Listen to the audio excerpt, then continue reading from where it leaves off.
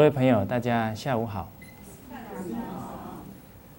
我们早上谈到朋友有信义，而朋友相处当中有5个本分要尽。第一个就是要能够劝诫朋友，当朋友有过失的时候，我们要劝导他，要引导他。那早上也有提到，当我们在劝朋友的时候，要能够观察自己的存心是不是真诚，还是幸灾乐祸。所以这个存心啊，是根本，特别重要。当我们有这种真诚的心对朋友，就会去考量什么样的时机劝他好，用什么样的态度方法才能够让他接受，进而啊还要用耐性。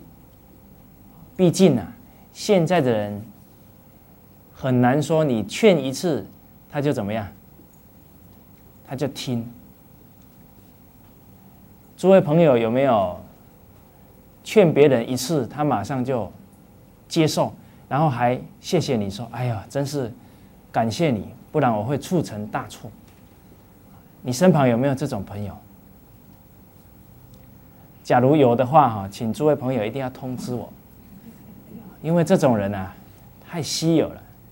他可能是颜渊转世的，因为颜渊是不贰过啊，犯一次过失他就不犯第二次，这个不是普通人啊！您一定要介绍给我，我要找他出来弘扬中国文化。现在太缺人才了。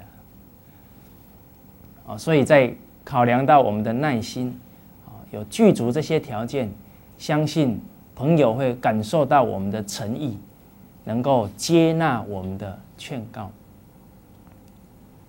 第二个，当朋友的本分就是要关怀朋友，要处处关心，处处慰问，那就能够感受到朋友彼此之间的这一份爱护，这一份情谊。现在啊，人与人当中啊，人情比较怎么样？淡薄。人情越淡薄，人的内心觉得生活越没有安全感，越空虚，觉得好像没人可以怎么样，可以信任。这样的人生啊，没有味道。人生要有天伦之乐，人生要有恩义道义，过起来啊才会觉得很踏实，很舒服。所以当我们主动去关怀别人，自然而然就会带动人与人当中的互爱互敬。常常我在谈到这里的时候，有一些朋友就说，那为什么我先生不先对我好？为什么我朋友不先对我好？人生假如常常在等着别人对我们好，那实在是太累了，而且又等得患得患失，每天情绪啊起起落落，这样很容易得什么？得忧郁症，得内分泌失调。所以我们主动去关怀当中，你更能感受到施比受更有福，你的内心的一种状态啊更好。当你在帮助别人的时候，当你看到别人需要的时候，你会更体会到我生命当中的价值。所以我们一定要主动关怀，而且交朋友不只要关怀他，还要关怀他的家人，他的亲友。我在高中的时候有一个非常好的朋友，我们2个感情很好。他也是男的啊，诸位不要误会啊。那他的母亲啊，常常在他的常常呢听到从他口中一直都谈到我。我想他母亲会想，这个人到底是何方人物啊？不知道品德好不好。假如品德不好，那我儿子跟他这么熟，一定会怎么样？会被他带坏。所以我有一个习惯，只要这个朋友跟我有相当的交情，我一定会主动怎么样？去拜访他的父母。当他父母见到我们之后，就能够安他父母的心，不只安了他的心，说哦，原来是跟这位朋友交往，甚至于他会觉得很安慰。往后啊，我孩子有这样的朋友，那他的人生一定会越来走得越正确。所以不只要想到朋友，还要想到他的家人的感受。所谓爱屋及乌啊，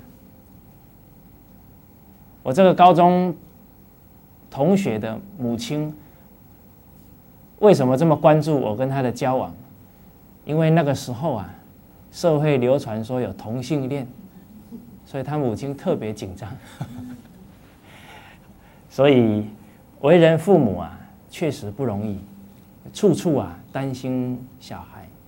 所以当我们跟一个朋友相处，也要能够去体恤到他的父母的感受，这个相当重要。所以应该在谈对象的时候，也要主动去拜访对方的什么父母啊。他的女儿在跟你交往，他的儿子在跟你交往，你迟迟不露面，那他的父母作何感受？所以一个人的关怀，一个人的爱心，就在这点点滴滴当中啊，要用出来。那为什么现在这么多年轻人交往都不敢去见对方的父母？为什么？因为啊，对方父母有人生历练啊，他们有火眼金睛啊。我们这些年轻人怕去了之后被人家怎么样，一眼看穿了，所以自己没自信，又不懂得怎么跟长辈啊互动，跟长辈啊嘘寒问暖，都没有这些学习。所以确实啊，不学礼无以立啊，不学这种应对进退啊，人生常常都怕东怕西的。所以经一事要长一智。假如真正要去拜访朋友或者拜访对方谈对象的家里人的时候，也是给我们历练的好机会，所以也不要害怕。不管你学的多与少，人与人相处还是一个最重要的态度，就是要有真诚的心就好。至于很多的礼节啊，可以透过每一天的学习，在提升自己的能力。但是这一份诚心，这一份对朋友及朋友亲人的关怀，我们不能没有。所以当你尊重他的父母，他就欢喜；你尊重他的兄弟，他也欢喜。所以《孝经》里面有说啊，敬其父。你尊敬他的父亲，则子悦，孩子会怎么样？很高兴。敬其兄，则弟悦，敬他的兄长，弟弟就高兴。敬其君，则臣悦。你到别人的公司去，你很尊敬他的领导人，他的部属啊，也会很欢喜。所以你懂得尊敬一个人的亲友，你就会让他欢喜，也会让他的所有的亲友都欢喜。当你有这样的态度去与人相交往，那你走到哪里啊，都是受人欢迎。所以现在人都讲人际关系，人际关系的根本在我们对人的恭敬跟对人的关怀，这才是重点。而对人的恭敬跟关怀的能力，诸位朋友，什么时候开始建立起来？什么时候？从小，少成若天性，习惯成自然。所以现在很多市面上的课啊，都说可以让你快速提升人际关系的能力，有没有这种课？哇，很多人一听啊，从小到大呢，没有常常去与人交往，没有常常去关怀别人，现在看到这种课呢，5000块3天就可以学成啊，马上怎么样？趋之若鹜啊，赶快跑去交钱。这种课很多人上，上的时候呢，老师就会告诉他，你只要对人有礼貌，常常微笑，你的业务啊就会做得好，你的荷包啊就会越来越多。请问这样子引导，这样子教导，他所学的这些礼貌的动机是什么？还是自己的利益，还是钱？能不能真诚对人恭敬，对人关怀啊？所以这样子学啊，不只是钱白花了，甚至于还把自己的心性学问啊，怎么样往下降啊，而不是往上升啊。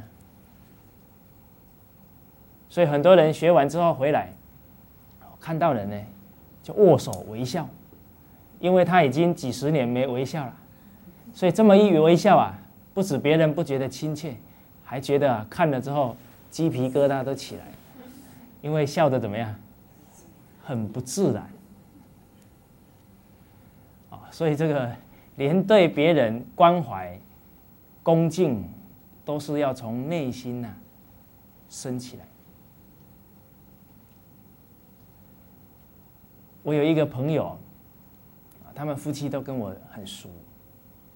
那刚好我要去拜访他，因为现在年轻人都很怕朋友到自己家里去，怕朋友不小心啊谈一些话呢，把他一些底细啊漏给父母听到，那父母会质问他们，所以很多人是不让朋友怎么样到家里去。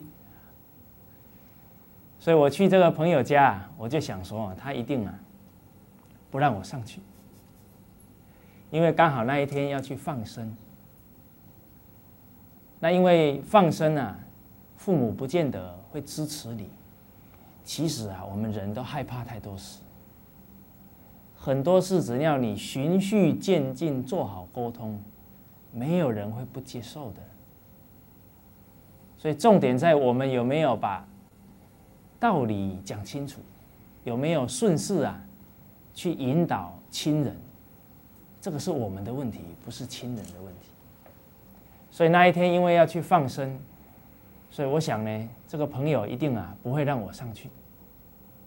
我已经想象到他一定2个夫妻骑2台脚踏车，推1台出来，准备让我骑脚踏车。所以我算准之后啊，我就买了1箱苹果。为什么买1箱苹果？制造机会啊！买了1箱苹果，他就不得不让我上楼了。所以买了1箱苹果呢，他们2个果不其然啊，脚踏车都已经牵出来了。所以我马上啊，抱着那1箱说，人都已经到了，怎么可以不上去问候一下你父母？他们2个呢，只好勉强为之，但是啊，脸上露出担心的眼神。所以一上去之后啊，就跟他的父母寒暄问暖，跟他谈了一下话。其实老人家都很慈祥，谈了差不多5分钟啊，他还怕耽误你的时间。他说：“来，赶快啊！你们要去办啥事就去办吧。”我就跟他夫妻俩就出去了。结果当天晚上呢，他就打电话给我，他说：“我妈妈要请你吃饭，要请我吃饭。”我说：“好，没问题。”当那个礼拜啊，我就去他们家吃饭。他们家不吃素的，结果我一去啊，全桌都是素的，还特别煮。那在这个吃饭的过程啊，我们说见面三分情啊，他的父母啊就跟我们越来越亲了。吃完饭之后，他的母亲啊就跟我坐下来聊了很多事情，因为他跟他母亲说我是一个国学启蒙中心的老师，刚好他的妹妹生了一个女儿，而这个女儿就是他的妈妈在带，所以在带孩子有很多的方法，他的母亲就跟我做探讨。结果我就跟他说啊，这样子不行，这样会宠坏孩子。那这么一讲啊，道理讲明白了，他妈妈就说好好好，那我下次呢要修正过来。结果我朋友在旁边就说了，他说我早就告诉你这样不对，你都不听。所以你看，朋友跟朋友有好处啊。你父母讲不听的地方啊，可能你的朋友怎么样，一句话就听进去了。这个叫易子而教啊，因为毕竟他是你父母啊，你是他带大的啦。他说我吃的盐比你吃的饭还多，你讲还要训我吧？但是其他的朋友一讲啊，他们反而接受。所以你身旁有一群好的朋友可以帮你说话，对你的家庭啊是一种很大的助力。等你以后孩子大了，孩子有时候因为每天听你唠叨啊，对你的话，可能有时候这边听怎么样，这边出来。但是假如是你的朋友发自内心劝你的儿子，可能2、3句话他就怎么样，他态度就修正，他会突然觉得说，原来叔叔讲的啊，跟我父亲讲的怎么样，也一样，所以我爸爸还是对的。所以当我们主动的去关怀对方的父母，那对他的家庭啊就是一种助力。那朋友跟朋友之间都能够在家庭、在事业、在工作上能够互相帮助、互相提携，那整个朋友关系啊就会越来越好。所以我们说酒是越陈越香，朋友是越老啊越有味道。好，所以交朋友第2个重点呢，要懂得关怀。交朋友第3个重点，要懂得朋友跟朋友之间互相赞叹、互相肯定。因为古代读书人有一个不是很理想的态度，叫做文人相亲。自己有学问，别人也有学问，就很容易怎么样？不舒服，很容易嫉妒。这样好不好？这样不好啊，对他对你都很不好。怎么说呢？当我们嫉妒别人而没有赞叹别人的时候，其实我们的道德学问怎么样？再往下堕啦。学问是看一个人的心量啊，那才叫真学问。所以第1等的学问叫做处处为人着想，这个叫第1等学问。范仲淹有一个儿子叫范纯仁，纯仁。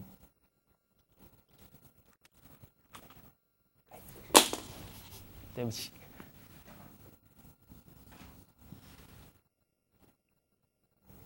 我们中国为人父母者，处处啊都是为孩子着想，连取名字啊也不例外。中国父母给孩子取名字是给他一生的期许，所以范仲淹给他的儿子取一个名字叫范纯仁。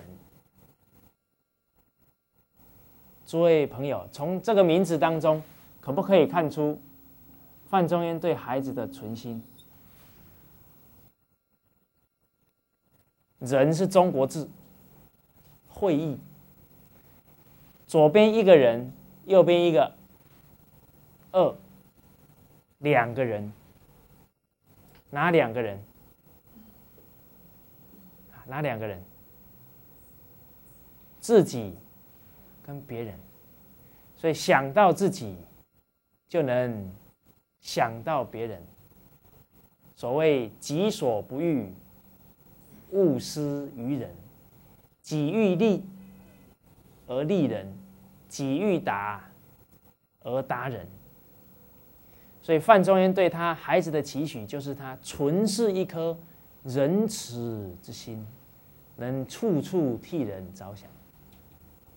他的孩子真做到了，那是世间什么第一等的学问，会让人佩服，让人折服。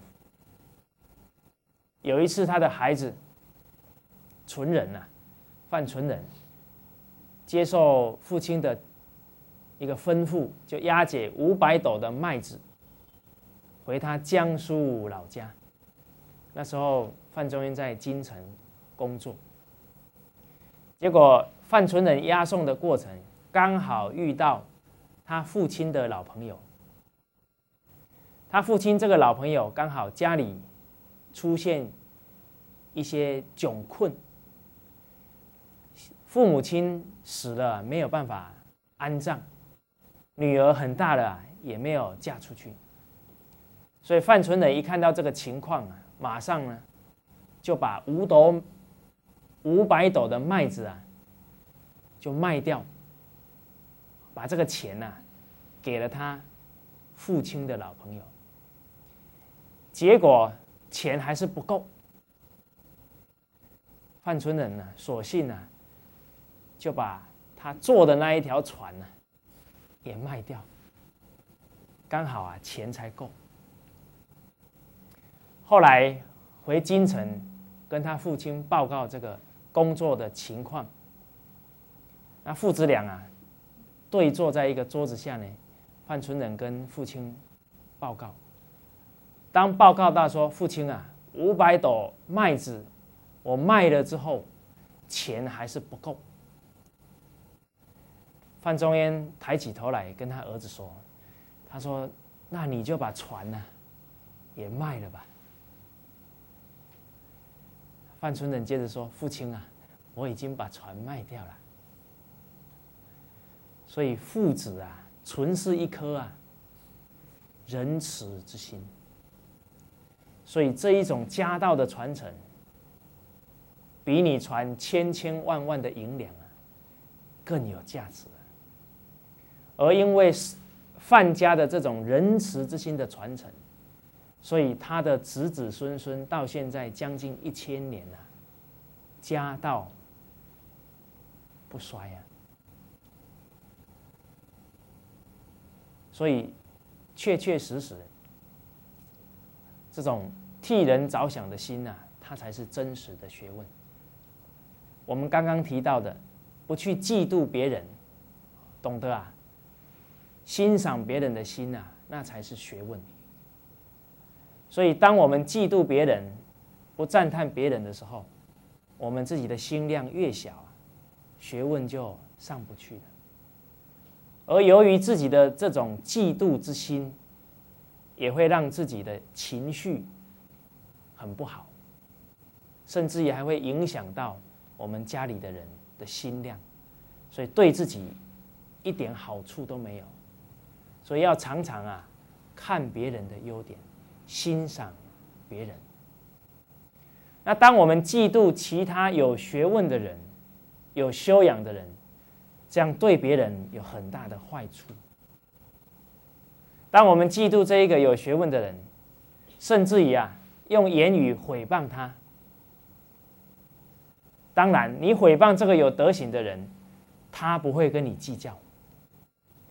但是由于你毁谤他之后，很多跟他学习的人会怎么样？会对他失去信心。到时候这么多人的求学问的机会被你怎么样？被你这个嫉妒之心给障碍掉了。这个动作对自己是非常损阴德，很折自己的福分。所以不可嫉妒别人，你嫉妒了别人，还障碍了一大堆人。在春秋战国时代，秦国有一个宰相叫李斯，李斯就是嫉妒心太强。他有一个师弟叫韩非，韩非子，他嫉妒韩非子的学问，还设计把他害死，所以心胸很狭窄，甚至于到最后还焚书坑儒建议秦始皇要把所有这些圣贤书怎么样烧了。所以这么一烧多少人往后不能闻圣贤教诲？他只想到呢，我的学问要比别人高所以这一个嫉妒心，你看这一把嫉妒的火烧伤了多少人，烧断了多少人闻圣贤教诲的机会。那因为他这个嫉妒心他也没有好下场，所以他的孩子跟他都是被推到刑场腰斩而死，从腰部切断。所以害人者到最后一定是被害死。嫉妒人的人，一定也会遭人嫉妒。而当我们心量扩宽，常常懂得去欣赏别人的优点，赞叹别人的优点，那这种赞叹欣赏的风气，见贤思齐的风气，就会带动整个社会的改变，家庭的气氛的改变。所以我们要时时刻刻懂得见人善，即思齐。唯有这样，我们说唯有读书人跟读书人互相赞叹德行，这样正法圣贤学问才能慢慢恢复起来。诸位朋友，欣赏别人要不要学？要不要？也要从点点滴滴磨练起来。这个嫉妒也是很大的习气。我们有一个朋友，他非常有才华，也很聪明，20岁就拿到数学博士，厉不厉害？很厉害世间人都觉得他很厉害。20岁拿到博士，一个知名大学破格直接让他进来当副教授，当了10年都没有升教授。刚好我有一个朋友也是博士毕业，跟他同一个办公室，就去了解为什么这个人这么禀赋这么好，跳级跳了好几级，20岁就可以拿到数学博士的人，为什么30岁呢还是在副教授？结果发现他这10年来所有的论文都是发表哪一个教授哪里不好，那一个教授又哪里不好，而且讲得很精辟都能抓出人家最弱的弱点。所以他这10年来要升等的时候，都被这些教授怎么样把他压下来。所以一个能欣赏别人的态度影响一个孩子一辈子。而处处只会挑人家缺点的性格也会障碍一个人一辈子。所以后来呢，我这个朋友就给他一个建议，他说你写论文就换一个角度写，你可能就升教授。哪一个角度呢？你就换一个角度说，这一个教授哪里好，这一个教授哪里好，你就换这样写写看。这一个朋友一听建议脸色很难看，因为他觉得怎么样，很困难，因为批评别人20-30年习惯了，一下子要欣赏别人还真不容易。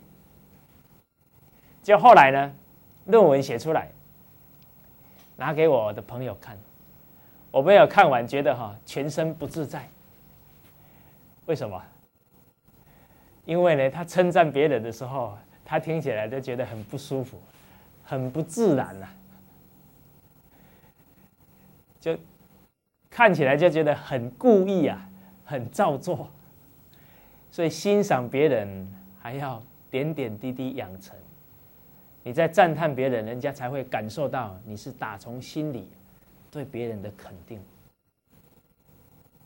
所以对待朋友，第3点啊，要懂得互相鼓励、互相赞叹、互相欣赏，这是第3点。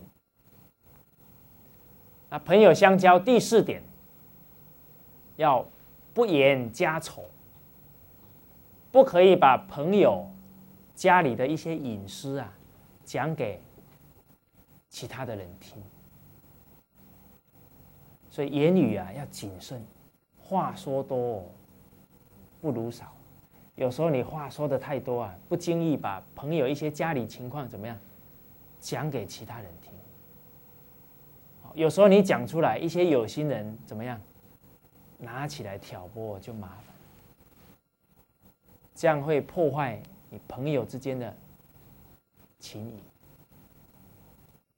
而且也要你信得过的朋友，才可以把一些比较隐私的话跟朋友讲。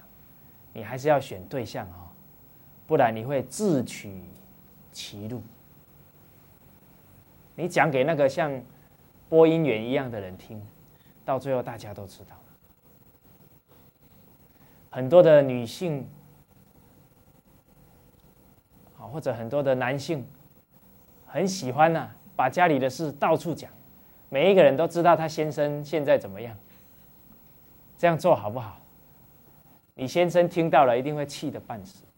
所以家里的隐私啊，也不可以轻易对人讲。所谓交浅不言深，所以你讲话要懂分寸。而我们是他的好朋友，听话也要有分寸，不可以把这些话再传出去。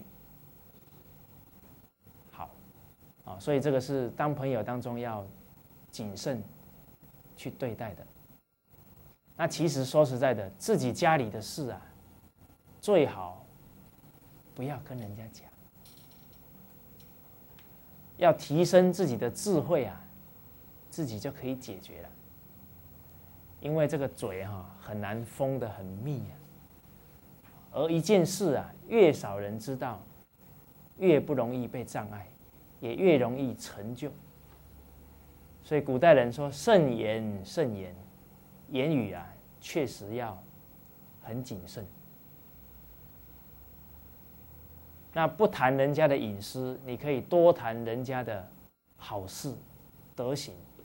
所谓扬善于公堂，我们越肯定他呢，他就越积极努力去做好。这是第4点，不言家丑，不言隐私。第5点还要有通财之意。通财之意。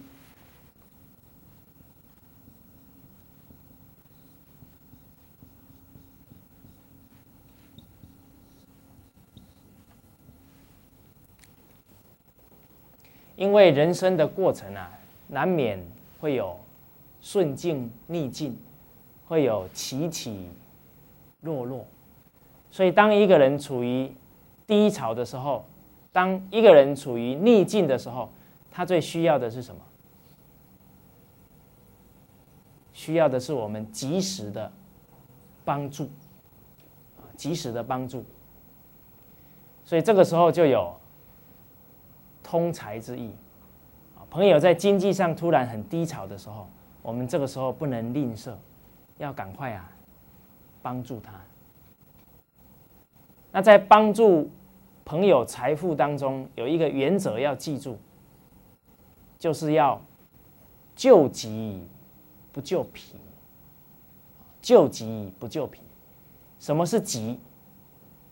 他是突然间遇到了一个困厄，比方说父母突然身体出状况，需要一大笔钱，这个时候我们要懂得支持他。我的父亲在我小时候，有一些亲友家里有困难，他大部分呢会斟酌情况去帮助。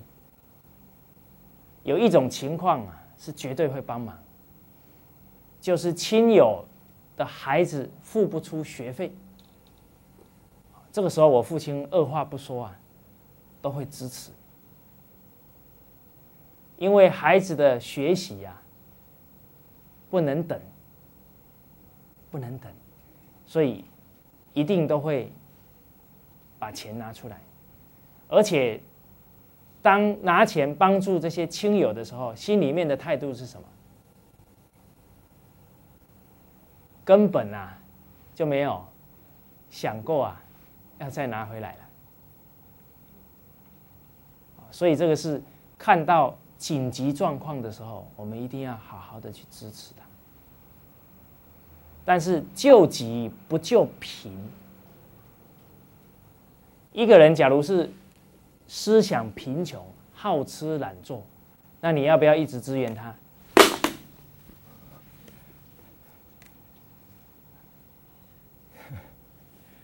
你在一直支援他，他会因为你帮助他而越来越堕落了。所以，当一个人思想贫穷的时候，你不能一直用经济去支援他，你有可能是害了他。假如他拿了钱去赌博，你还要不要给他？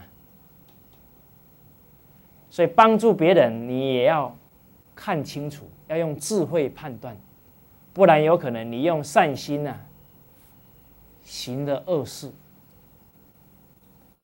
促成了他去做一些坏事，拿着钱去吃喝嫖赌。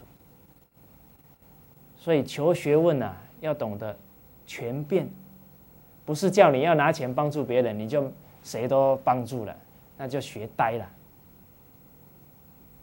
所以当一个人思想贫穷，你不能拿钱帮助他，你要从思想观念怎么样去慢慢把他引导正确。当他思想观念正确了，他才懂得如何去改善他的生活。所以这个时候你可能拿一本《弟子规》送给他更好，让他先学做人，先学做事。从这里开始做。你也可以引导他去学习一个谋生的技能。那当他的能力、谋生的技能一起来，他就可以自力更生。所以你在工作当中的经验也可以协助他。所以通财之意，不只通钱财，还可以用内财。我们的内财呢，是指你的经验、你的智慧，也可以用内财去协助他，让他的能力有所提升。所以这个是朋友当中5件我们的本分事，应该去尽到朋友这一个道义，这一个情义。那5伦关系，我们在这里呢告一个段落。所谓父子有亲，君臣有义，夫妇有别，长幼有序，朋友有信。这5伦关系，我们已经讲了10多个小时。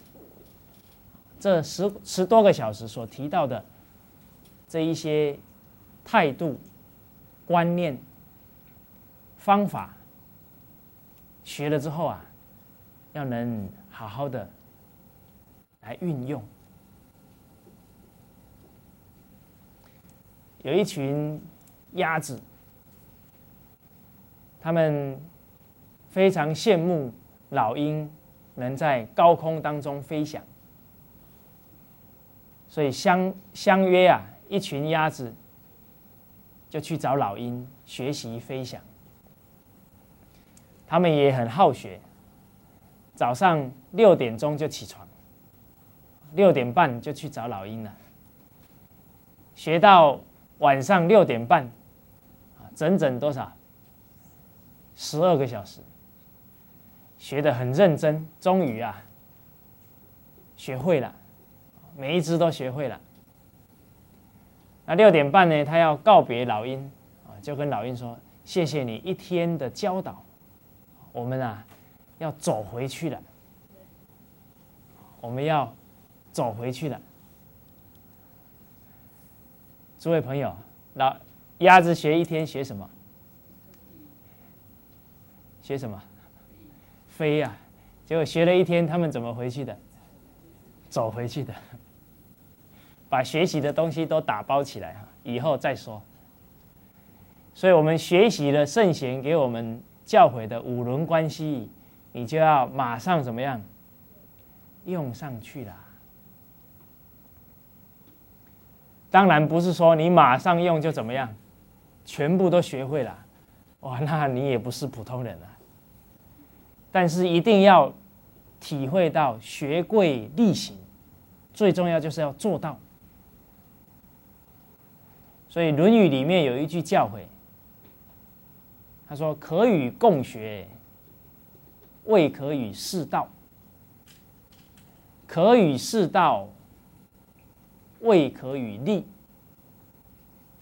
可与利，未可与权。”这一句话的最主要的意思，它点出了一个人的道德学问，它是有层次的。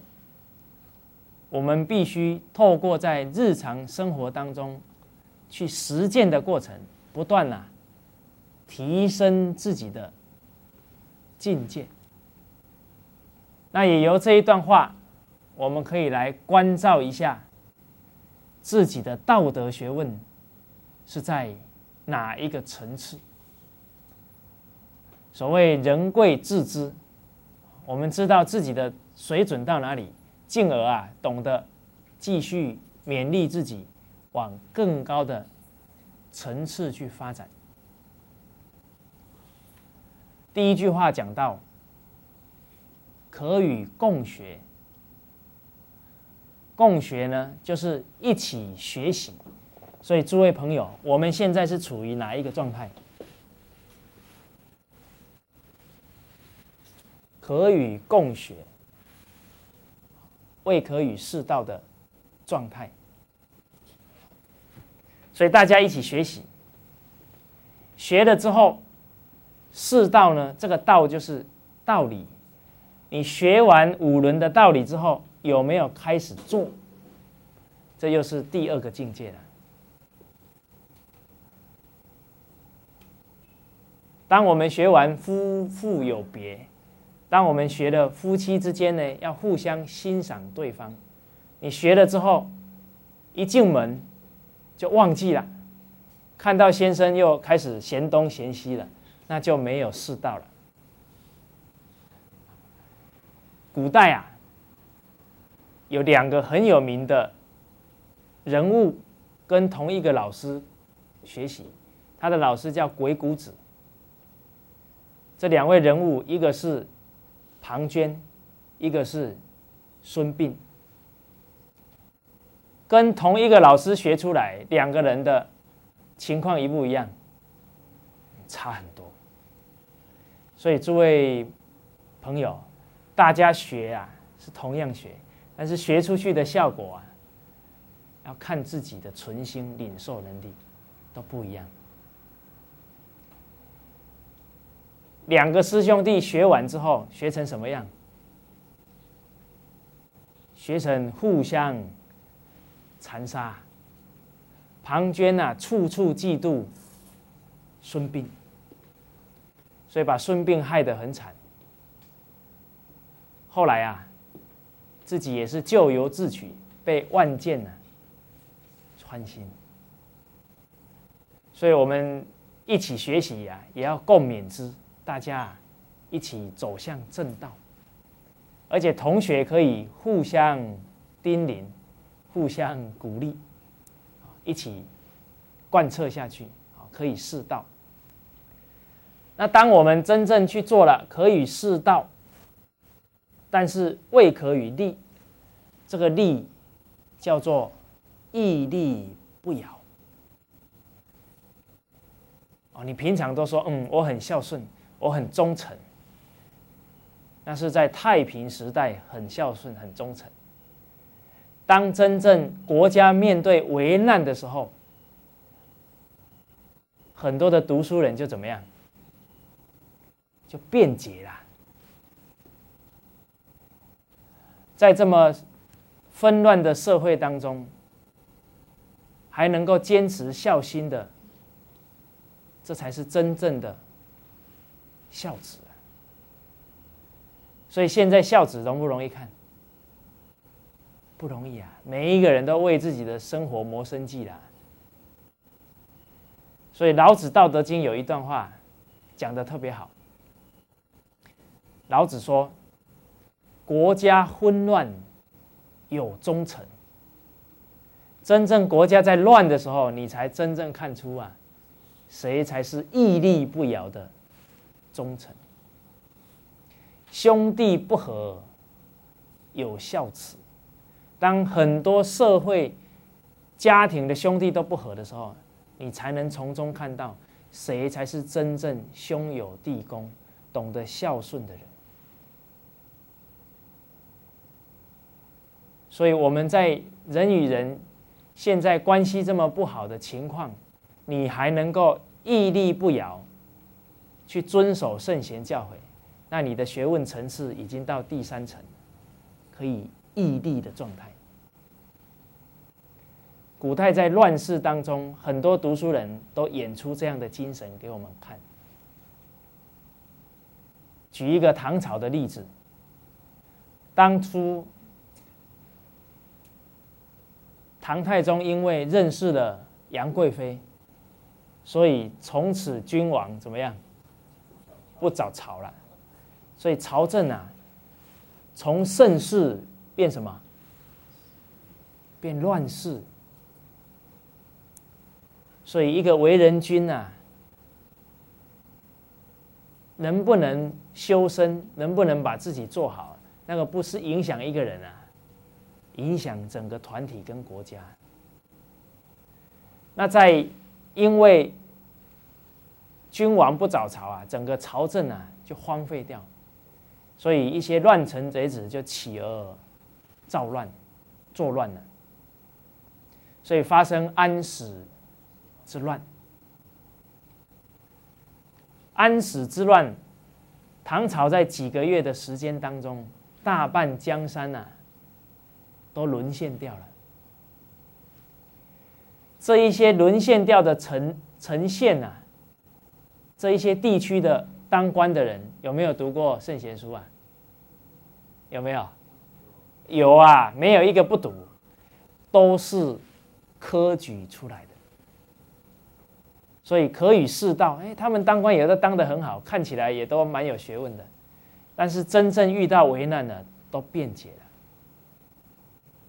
有2个忠臣啊，死守他负责的这一个县叫睢阳城，死守了几个月，安禄山怎么打啊，都打不下来，所以唐朝的军队才得以啊缓和一下，重新整顿，再把天下，再把唐朝打回来。这2位读书人，一个叫张巡，一个叫徐远。后来他们2个也被安禄山抓起来，安禄山对他们是严刑拷打，要叫他们投降。他们2个是誓死啊，不愿意。当着安禄山的面啊，一直骂他是叛臣。安禄山看了很生气啊，下令呢把他的牙齿都拔掉。结果当他牙齿都被拔掉的时候，他的正气不减，依然啊破口大骂安禄山。我在想啊，安禄山那个时候表面上看是很凶啊，其实2只腿怎么样，在发抖啊。他一定啊会被这样的正气啊所震慑。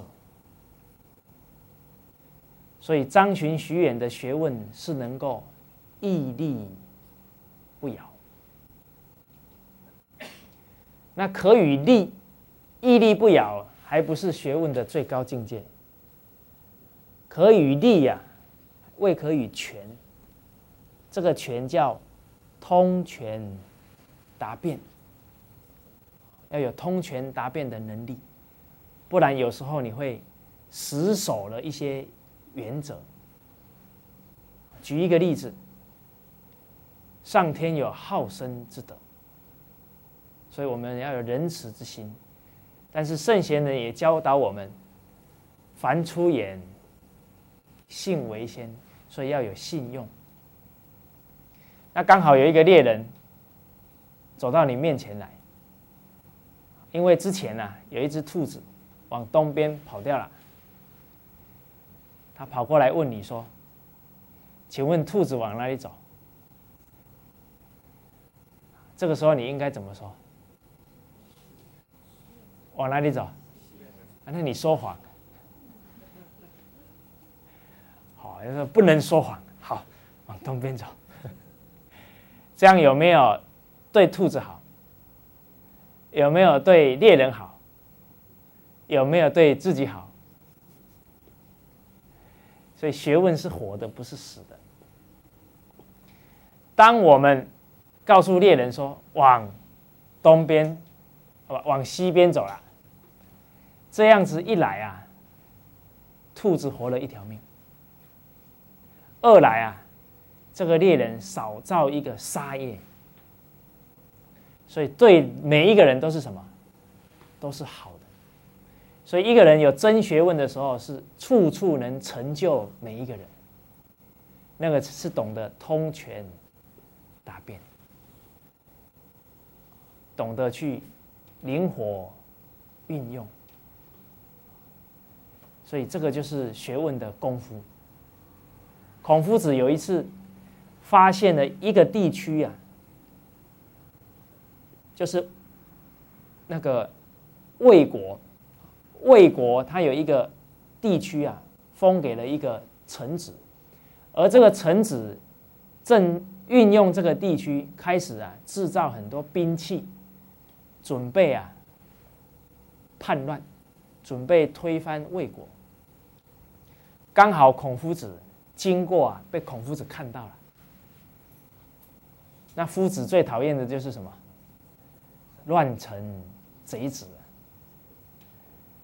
所以夫子就离开呢，准备赶快赶到魏国的首都去把这件事情揭发出来。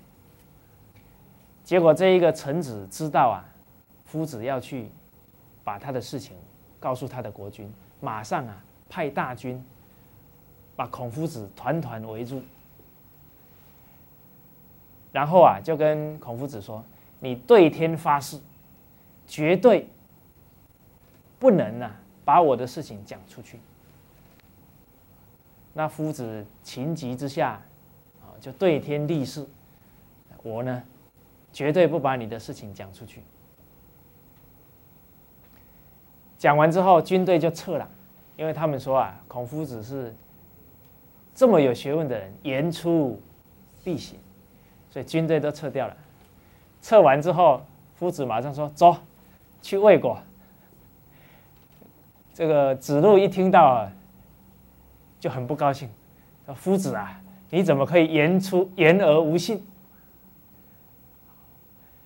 那夫子就跟子路说：“一个人在被要挟之下的信可以不用遵守，而信要跟义配在一起，信义信义。对于正义的事情，你才要什么？守信